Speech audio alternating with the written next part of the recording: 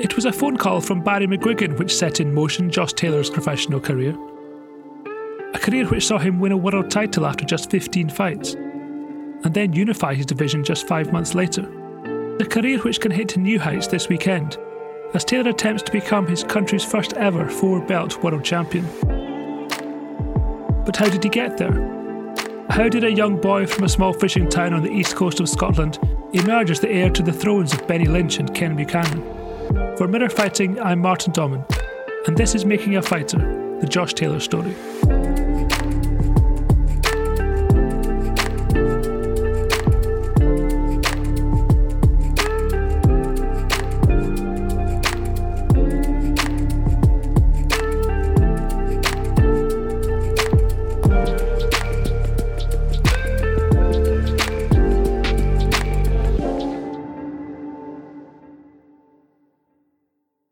Speak to any of Josh Taylor's family or friends, trainers or teammates, and they will tell you two things.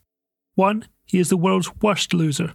And two, they all knew he would be special. Obviously, you can't predict he was going to be, a world professional champion, but it was obvious that he was going to be really, very good boxing. I was telling everybody I met in the pub, I was telling them, Josh Taylor's going to be next world champion.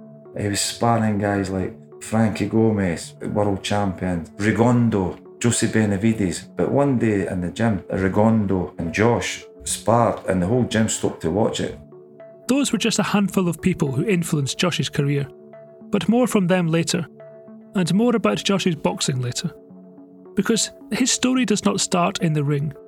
It doesn't start with a punch bag or even with a pair of boxing gloves. It starts, in fact, with another sport altogether. Yeah, he got into Taekwondo about 5, so probably the same sort of time he started in school. He started Taekwondo. Mark Harkis, Josh's older cousin who, along with his uncle Peter, played a key role in his early sporting success. I just remember, as far as competition, he was at a junior level. There was like 2 or 3 kids that were his age, and it was always those 3 vying for the gold medal, They had some... people would stop and watch their matches because they were always entertaining. There was no backing down, even at sort of 10-year-old level. At that level especially, there's not supposed to be much contact, but, boys will be boys a little bit, and they want to win. Some people are just, 1, maybe naturally more gifted than others, and 2, more dedicated. They're just really want to be really good at something, take it really seriously, especially if you're going to go down the competition route, and that's the route that Josh was going down. Josh's talents didn't go unnoticed at school either. Sure, there were the fisticuffs which are the hallmark of many a future professional boxer's childhood. But like so many before him, Josh found an outlet in the gym. I also remember being in the gym at the time. We had a kind of makeshift gym. At the time I played a lot of rugby, so I thought I was pretty fit, but he was next level and he was driven. And the kind of thing when he was doing press-ups and stuff, everybody stopped and watched. Quite impressive. Chris Thomas, who was Josh's PE teacher in his final year at Preston Lodge High School. I remember this one lesson. I didn't have a clue who he was. I remember him asking and he said, you like karate. And I thought, well, that's great. But I didn't know there was anything. Nobody gave me a kind of, you watch this kid, he's going to be brilliant. Because you get a lot of these prodigies, but I didn't have any inclination that he was going to be anything special like he is. You can see why, because of that drive. Like you say, that competitive nature, but also that drive, competitive against himself, if that makes sense. I mean, the press-ups, I remember me doing a fitness class, and at the time, I used to join in and think, well, nobody's going to be able to do more than me. But, I mean, it was terrifying once he got started. Everything was done really fast as well. You don't see that very often. So no, he was different, that's for sure. At the same time Josh was practicing martial arts, he was clinging to his dreams of becoming a footballer. He remains a huge Hibs fan to this day, and aspires to defend his world titles in front of the South Stand at Easter Road. Back in 2004, however, aged 13, he joined Musselburgh Windsor, one of the country's best junior sides, coached by Scott Robertson. I certainly remember him as running a lot and being very energetic. So because he was playing on the left side as a midfielder, he would be up and down and up and down and up and down the pitch. Josh back then, and I hope he doesn't mind me saying this, was quite a small, slight kid, but he did have, from what I recall, quite an incredible engine, and he was able to cover which a big playing field when they're that young, 13, 14, it's still a full-size man's pitch. It's a big big surface to cover, and he could certainly get from one end to the other and back again.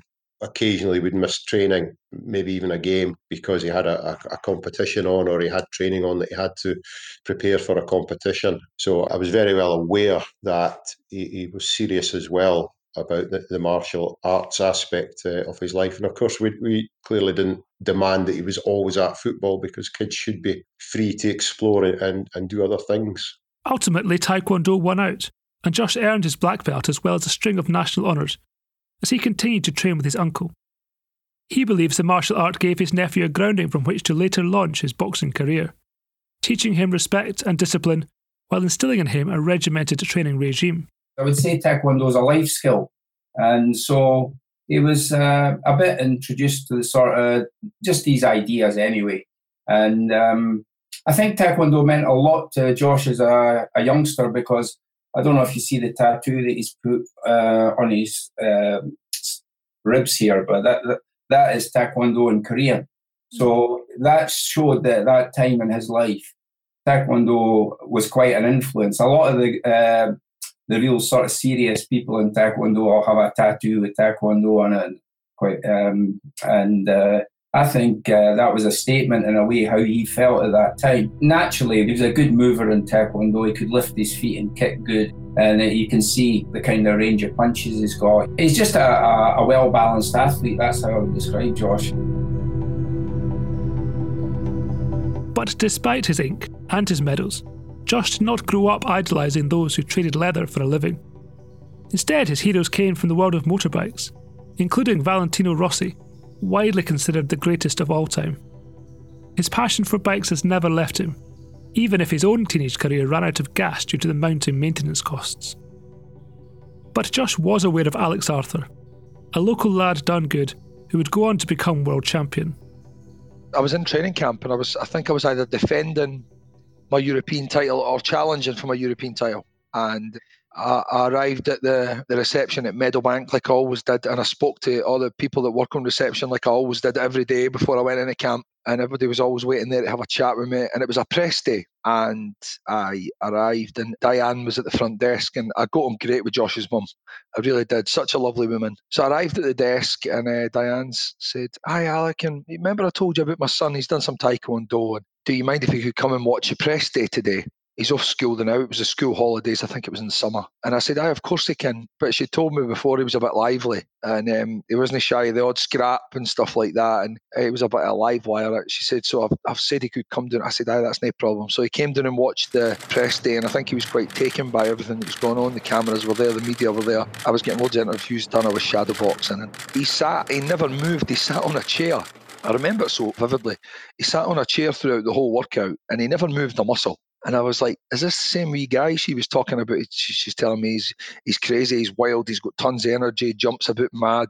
So I said to him, "Get up off this chair that you've sat on for the past 2 hours," I says, "and get some boxing gloves on, man, and hit the bag or something." I says, "I'm training hard here, and you're just sitting watching me." I says, "You could easily join in." "Right, no bother, aye." So we put some bandages on him, and we put a pair of gloves on him, and he started hitting the bag. And I was like, "This wee guy, he's done this before." So I said to him, "You done this before?" No, I've never boxed before, but I did Taekwondo." And I was like, "All right." I says, "Well, my advice to you would be forget kicking people and start focusing on punching people." I says, "Because you're very good." "Am I really?" "Aye." I said, "Aye." So for the rest of that training camp, he showed up at camp every day. At night time, he went the runs with us.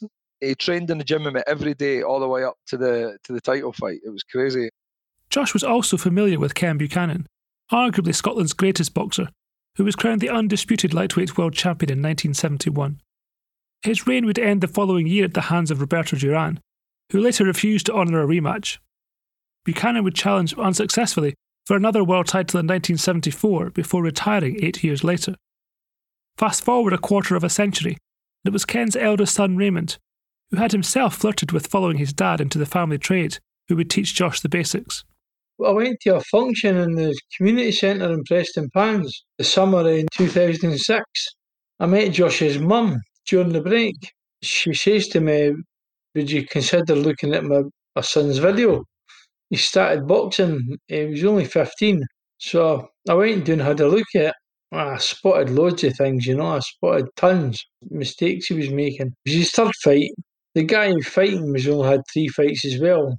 It wasn't like, he was overmatched or anything. His feet were off the ground. He was, like they told me he was into Taekwondo, so his feet was bouncing off the ground. He's like, if your 2 feet are off the ground, you're going to go on your back, eh? He just, he wasn't bobbing and weaving. He was going too low. He was ducking too low. He wasn't maximising his punches. There was lots to work on. The pair became inseparable as Josh made rapid improvements thanks to a training programme which involved sessions in the gym, brutal runs up punishing local hills, shadowboxing underwater, and slightly more unorthodox drills in the local pub. I asked a guy called Davy Fisher if I could use the room above the Johnny Cope. It just had tables and chairs and like a small dance floor. Just a very small dance floor, but enough to work on, And I got in touch with my mate Alex Kelly, who'd run Meadowbank Boxing Club, the club that Josh was going to. He gave me a body bag, and this thing weighed a ton. It was like a Roman shield. You know what I mean? It was like it covered your whole body, And the reason he gave me it because the pad on the back of it on your neck was missing. The strap really cut into my neck. First day he come in the hall, I set a string line up for shoulder height across the hall with duct tape for one side and ripped all the paint off the facings. I set a string line up for shoulder height to shoulder height.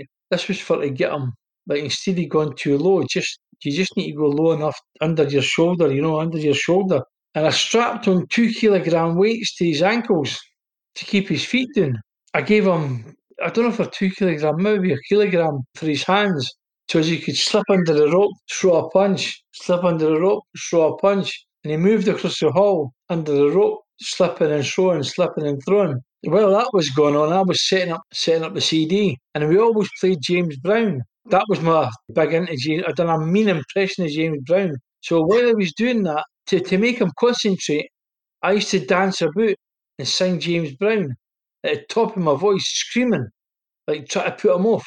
That's how it started, He says to me, I watched the Rocky films, and I just finished the last one last night. He says, I saw that on one of the Rocky films, the string line. He says, I'm going to call you Mickey. So he called me Mickey after Rocky's trainer. And at one stage he was wanting to go back to Taekwondo to get 12 or 15 pounds an hour training Taekwondo. And I spent half the time training him and half the time talking him into doing boxing. I said, Josh, you can see the world. You'll see the world. There's nothing to think about here. I said, you'll see the world. I said, I can see it in you. After like a few months, I could tell like I can make this guy world champion. In the end, Josh's relationship with Raymond lasted just a few months, and his former trainer still rankers at what he believes was a broken handshake agreement that he would remain Josh's coach for his whole career. But in their time together, Josh won the Scottish title and only saw his run at the British Championship halted by the more experienced James Chazza Dickens, who would go on to turn professional 4 years before Josh and who is currently preparing for his own world title shot against Kid Galahad. Josh's next stop was the renowned boxing club in Gilmerton, where Raymond Gibson took over his training. I remember it well when he first walked through the doors. He loved the training, Josh. He loved the hard training and he thrived off it. The club we had at Gilmerton at the time, we had multiple Scottish and British champions at schoolboy, junior, youth and senior level. The club was absolutely thriving. For Josh to only come through the doors with 2 or 3 fights as an amateur boxer, he hit the ground running straight away, and it was very clear that he was an exceptional talent. Josh settled in straight away, and then it wasn't long until he was holding his own with boxers that's had 10 times as many fights a month and at a much higher level. You could see Josh's potential very quickly. I can remember Josh only had maybe 2 or 3 club fights, and the last club fight, the club show fight, just on a normal club show, was against a former Scottish internationalist. Josh beat him well, and that's when Josh actually started going along to the Scotland training, near enough straight after that. So with half a dozen fights under his belt and relatively new, he was right into the Scotland scene, all in a 1 year. So it's quite remarkable. Kevin Smith was Scotland's head coach when Josh embarked on a national career that took him all over the world, to 2 Commonwealth Games and to the London Olympics. It's pretty obvious once you got to work with Josh that, he was a very determined, fiery young lad. That was his nature. Once I started taking him to tournaments and once he started competing for Scotland at international level, it was apparent that he was a very bad loser. You know, he'd lose his temper, something terrible, if he didn't get the decision in a fight. He's one of those lads, he wears his heart on his sleeve. He's a very determined young kid, as I say. He's the sort of kid that he'd fight you all day and night, and he'd never give up. He'd keep fighting you for days and days until he won. That's what sort of attitude he had. Once we started going to tournaments around Europe, it didn't take Joe Am as well. It didn't take him very long to start winning. Eventually, Josh was winning the boxer of the tournament. I remember going to a tournament I think it was in Bosnia, and Josh won the gold and got at a youth tournament and got boxer of the tournament, and the trophy was about 3 foot tall. It was enormous, but Josh was really proud of it. You know, he took that home with him. So he was playing catch up at first in terms of experience in boxing, but it didn't take him long to reach the top. You know, for his age group and weight class. Meanwhile, Gilmerton Boxing Club had been ravaged by fire, and slowly but surely their best talent had left. Many of them, including Josh, headed 5 miles north to Loch End and renowned coach Terry McCormack, whose blink and you miss it gym makes no secret of its link to its most successful graduate. I always wanted a gym in my era, Loch End, and this came available. It was an old scout cabin, log cabin, and it lay empty for years, getting vandalised and stuff. So I just approached the local council, and we got the green light. We got a few sponsors together, and we just got the gym together. They've got to be disciplined, put the hard work in, and show me if they want to be boxers. I mean, we also let kids in that just want to come and work out, you know, and just get off the streets. But if they say to me they want to commit to boxing, then they have to show me real commitment. You know, they have to get their head down, be in here 3-4 nights a week, because this is a really tough game, and they need to put the hours in. And I tell them all that. If they get 100%, and I see they're getting 100%, I'll give 100% back. In his best-selling book Outliers, Malcolm Gladwell examines the factors which lead to success, and to simplify, concludes that often it is a case of being in the right place at the right time. Perhaps if Josh's mum hadn't worked in the same leisure centre where Alex Arthur was training, he might never have laced up a pair of gloves. And it just so happened that when Josh joined Loch End, Terry McCormack was making changes of his own. Right at the beginning, Josh showed all the attributes. He wanted it. He actually had a part-time job in a leisure centre. He quit that because he wanted to be in here every day with me. And the timing was good for Josh. We just opened in 2007, and I done this kind of 2 jobs at once. I was coming in here every day as soon as I finished my work. I had to give that up because it was killing me. So I decided to do that. And it's just nice timing for Josh Taylor, because now he's got a full-time coach. Most gyms in the country are part-time. You can go on 2 or 3 nights a week. I decided to open this gym every day. So Josh Taylor now had a gym and a coach that was here 24/7. And with Josh showing that he wanted it 100%, I gave 100%, and Josh came in here every day, bar illness or whatever, for 3 years solid. And he showed he wanted it. The gym supported him. Obviously, the kid was skint. Josh was skint. We couldn't take dues off him. His mum and dad fed him. Never took dig money off him. But Josh had to show us week in, week out, month out, that he wanted it. Showing Terry that boxing was now his sole focus proved easy for Josh. What was more difficult was learning how to control his raging desire for perfection. That was the biggest part of my job. Getting Josh to understand that he'll have a bad day in the gym. He'll have a bad spar. Josh couldn't understand that. Josh would go crazy if his timing was off on the mitts. If he had a bad round in sparring, not even a bad round, if he had a bad half a minute in a round in sparring, the gumshoe would get spat out and kicked across the room. The head guard would get chucked off. That for the first couple of years, it was just chipping away at that mental thing in his head that's saying, Josh, you're going to get hit. You're going to have bad days. We need to start bottling that, controlling it, and just getting on with the task and sticking to the game plan. And Josh, well, for instance, one scenario that helped, we used to go to Los Angeles a lot, to Freddie Roach's, and he was only like 19. and Manny Pacquiao was his hero. And Freddie used to say the gym got empty, the Manny was in for his training, but he was to leave all the Scottish guys in because they've come a long way and stuff, and we're quite friendly with Freddie. So Josh is now this close to the ring watching his hero, and one day Manny got a beating in a round. Bad, like it was bad round, and I just leaned over and Josh was like mesmerised. I just leaned over and said, "Josh, did you see that?" He went, "Yeah." I went, "That's Manny Pacquiao, Josh. 4 times world champion." I went, "Did he go in the huff? Did he chuck the game plan out the window?"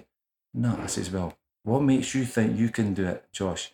You've got to watch that and learn for that." Next round, Manny comes out and beats the shit out of the boy. Josh's previous club had been renowned for hard sparring, and the move to Loch End brought no respite, as Josh shared hundreds of rounds with British champion Paul Appleby. He remembers a young kid who was eager to learn and who constantly questioned the professionals with whom he shared the ring. I always have had a good left hook to the body and just stuff like punches, the way to stand, and that's when he first started kind of thing. Just the best way to stand, your balance and stuff, and just to throw the punches the correct way. And yeah, you could tell he had done something before because he knew he looked like he was a natural fighter, so you could tell he had definitely trained before. I'm sure I was British champion when Josh first started professional. I was 20 years old, and it's Josh 30 now, so that'd make him 16 maybe. I think that's when Josh started, when he was about 16. It was a couple of years after that I started sparring with Josh, I'm sure. Maybe when I was like 22. And you could learn stuff really quick, and you could see him improving every other week. You knew he had big potential. He was tough, and he was always really fast, Josh, and that's good sparring for professionals, good sparring amateurs sometimes because they're a lot quicker and they throw a lot more punches for shorter times, for say 3 rounds or 4 rounds. They say speed's power, and you can tell when you spar Josh, it definitely is. He started punching really hard and fast. Couldn't even see them coming, to be honest. Alex Arthur, meanwhile, had gone on to beat fellow Scotsman and future 3-weight world champion Ricky Burns before being crowned WBO super featherweight champion. And as he continued his own career, he sensed there was a new kid on the block with the potential to follow in his footsteps. I remember sparring all the lads I sparred with growing up, especially in Scotland, and he's certainly the one who progressed the most rapidly in terms of the sparring. And I remember him getting to the point where he was becoming very, very good. Very, very good. It was just really quite easy to see for me that he was going to be good, you know. He picked up loads of my traits, you know. He goes to the body very well. He's always mischievous, you know. He always had an impish grin, and you know, he would always a bit of a joker as well. But you know, he was all business when he got in the gym normally, you know. And I really did admire that about him. He would often just change and switch, and you know, when it was time to wrap the hands, he was ready to go. His work ethic was brilliant, and you know, he's kept that up to this day. As Josh's club career went from strength to strength, and his bond with Terry McCormack grew ever stronger, he began to make his mark at international level. Josh won silver at the 2008 Commonwealth Youth Games in India, losing in the final to Clevon Rock of Guyana. Now, the record books say simply that the contest was stopped by the referee due to injury. Josh Taylor, you won't be surprised to hear, did not consider a bloodied nose to qualify as an injury, and fumed at the decision, not for the first time in his career. He would again fall short 2 years later, when he met future Team GB captain Tom Stalker in the Commonwealth Games final in Delhi. By now, Mike Keane had taken over the national side.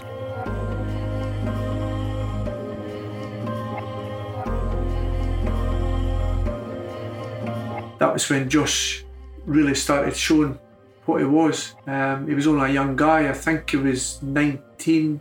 All of a sudden he's in the final against the English captain at that time, who was Tom Stalker, who was full-time on GB. So he's getting all the benefits of that full-time boxing.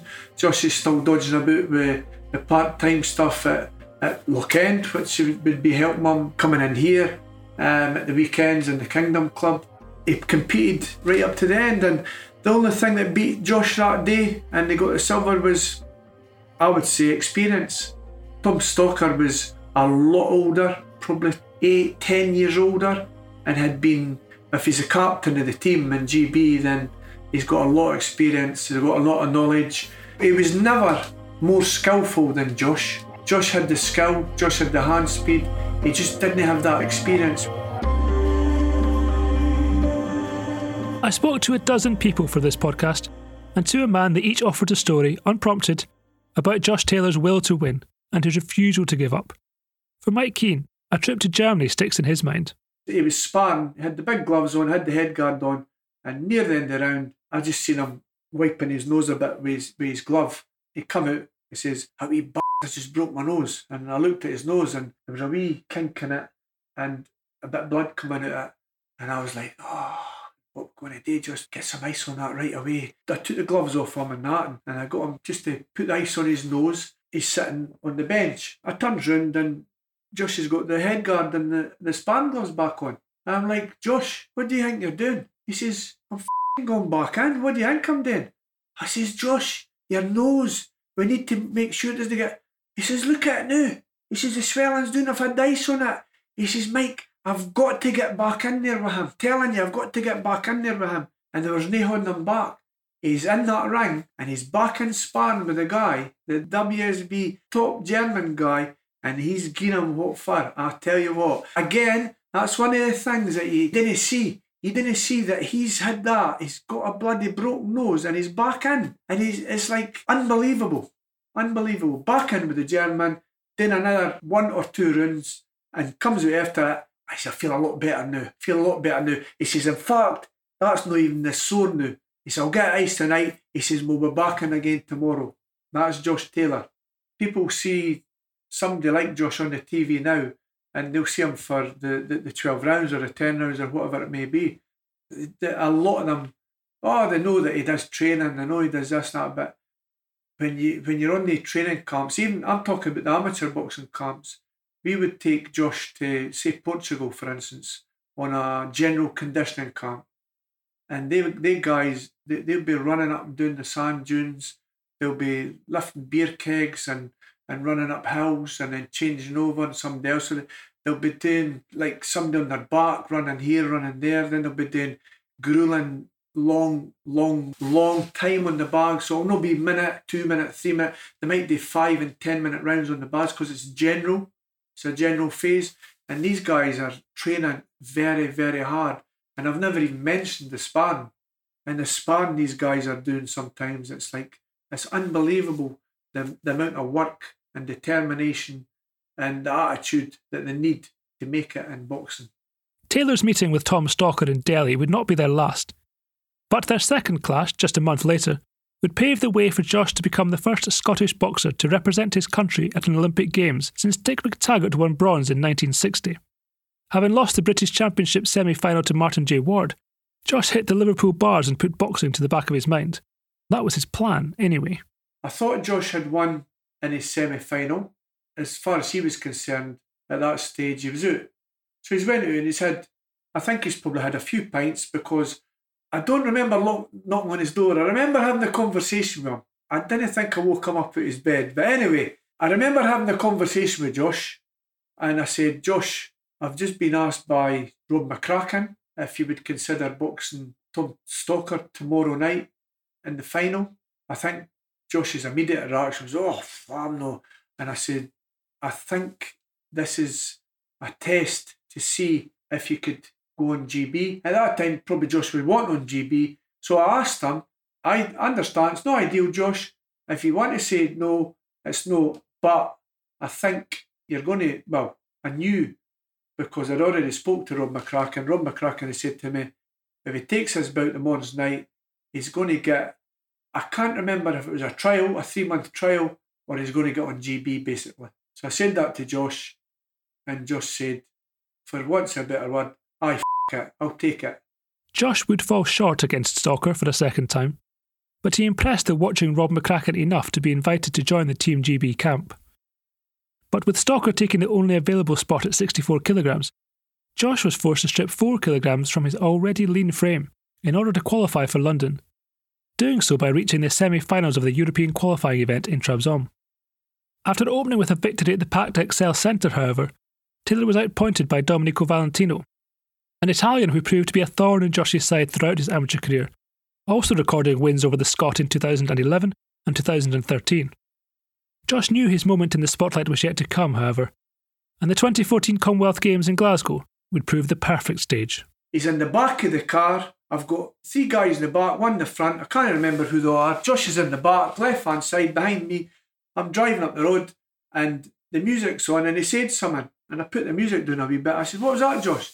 And he leant forward right to me and he says, I'm winning that gold medal, Commonwealth Games. I'm telling you, Mike, I'm winning that gold medal. And he said it with such the sincere, it was like, he's for real. He's not just like, oh, I'm going for gold, I'm going to do this, I'm going to do that. That's easy to say. But he was sincere about getting that gold medal. It is Scotland's honour to present the stage and the setting for the 11 days of celebration of sport and culture which are our Commonwealth Games. And this night, through the support for UNICEF, this city and this country has demonstrated its beating heart, because the Commonwealth Games belong to us all. So from the people of Scotland, let's affirm the most important message of all. Welcome to the Commonwealth of Nations. Fáilseacha Alapa. Welcome to Scotland. Josh was part of a 10-strong Scotland side that would go on to win 4 medals at their home games, and he left nothing to chance in his bid to secure top honours at what would be his final competition as an amateur, even if that meant putting noses out of joint. The Commonwealth Games was a funny one because the security in the village and stuff is strict. You're meant to get passes in and out and da-da-da. But what would happen was, it's no disrespect to the Scotland coaches, they're brilliant. The Scotland coaches are great, but they've just got, we thought, too many guys to work with at once to give them the best preparation to get 100% of them. And the pressure on Josh to win gold was massive, unlike any other guy that was at the games. So when we get the name of the guy who was fighting, I would watch the videos at night and Josh would sneak out the camp.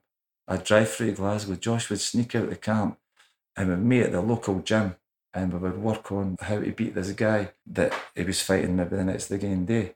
And we'd done that for every fight. And sometimes he got caught, it'd be like, there'd be a team meeting.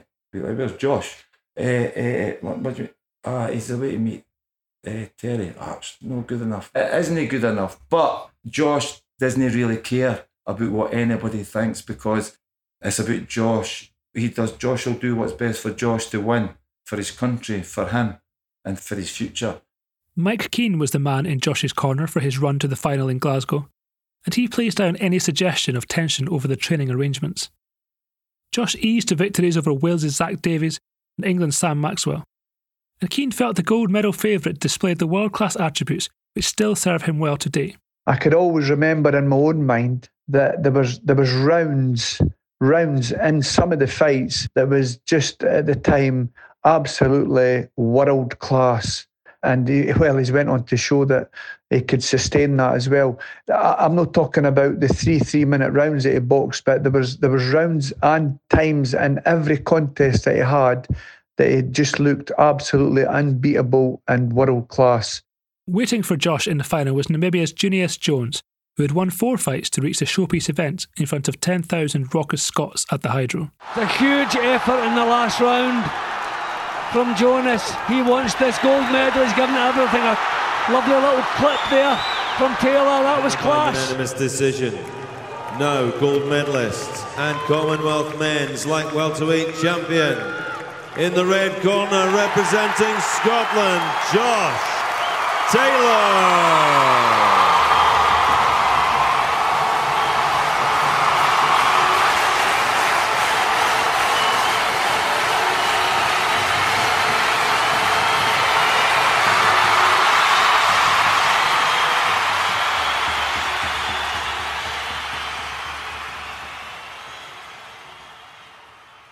In his immediate afterglow, Josh suggested he might attempt to qualify for the 2016 Olympics in Rio, but it was always his plan to turn professional.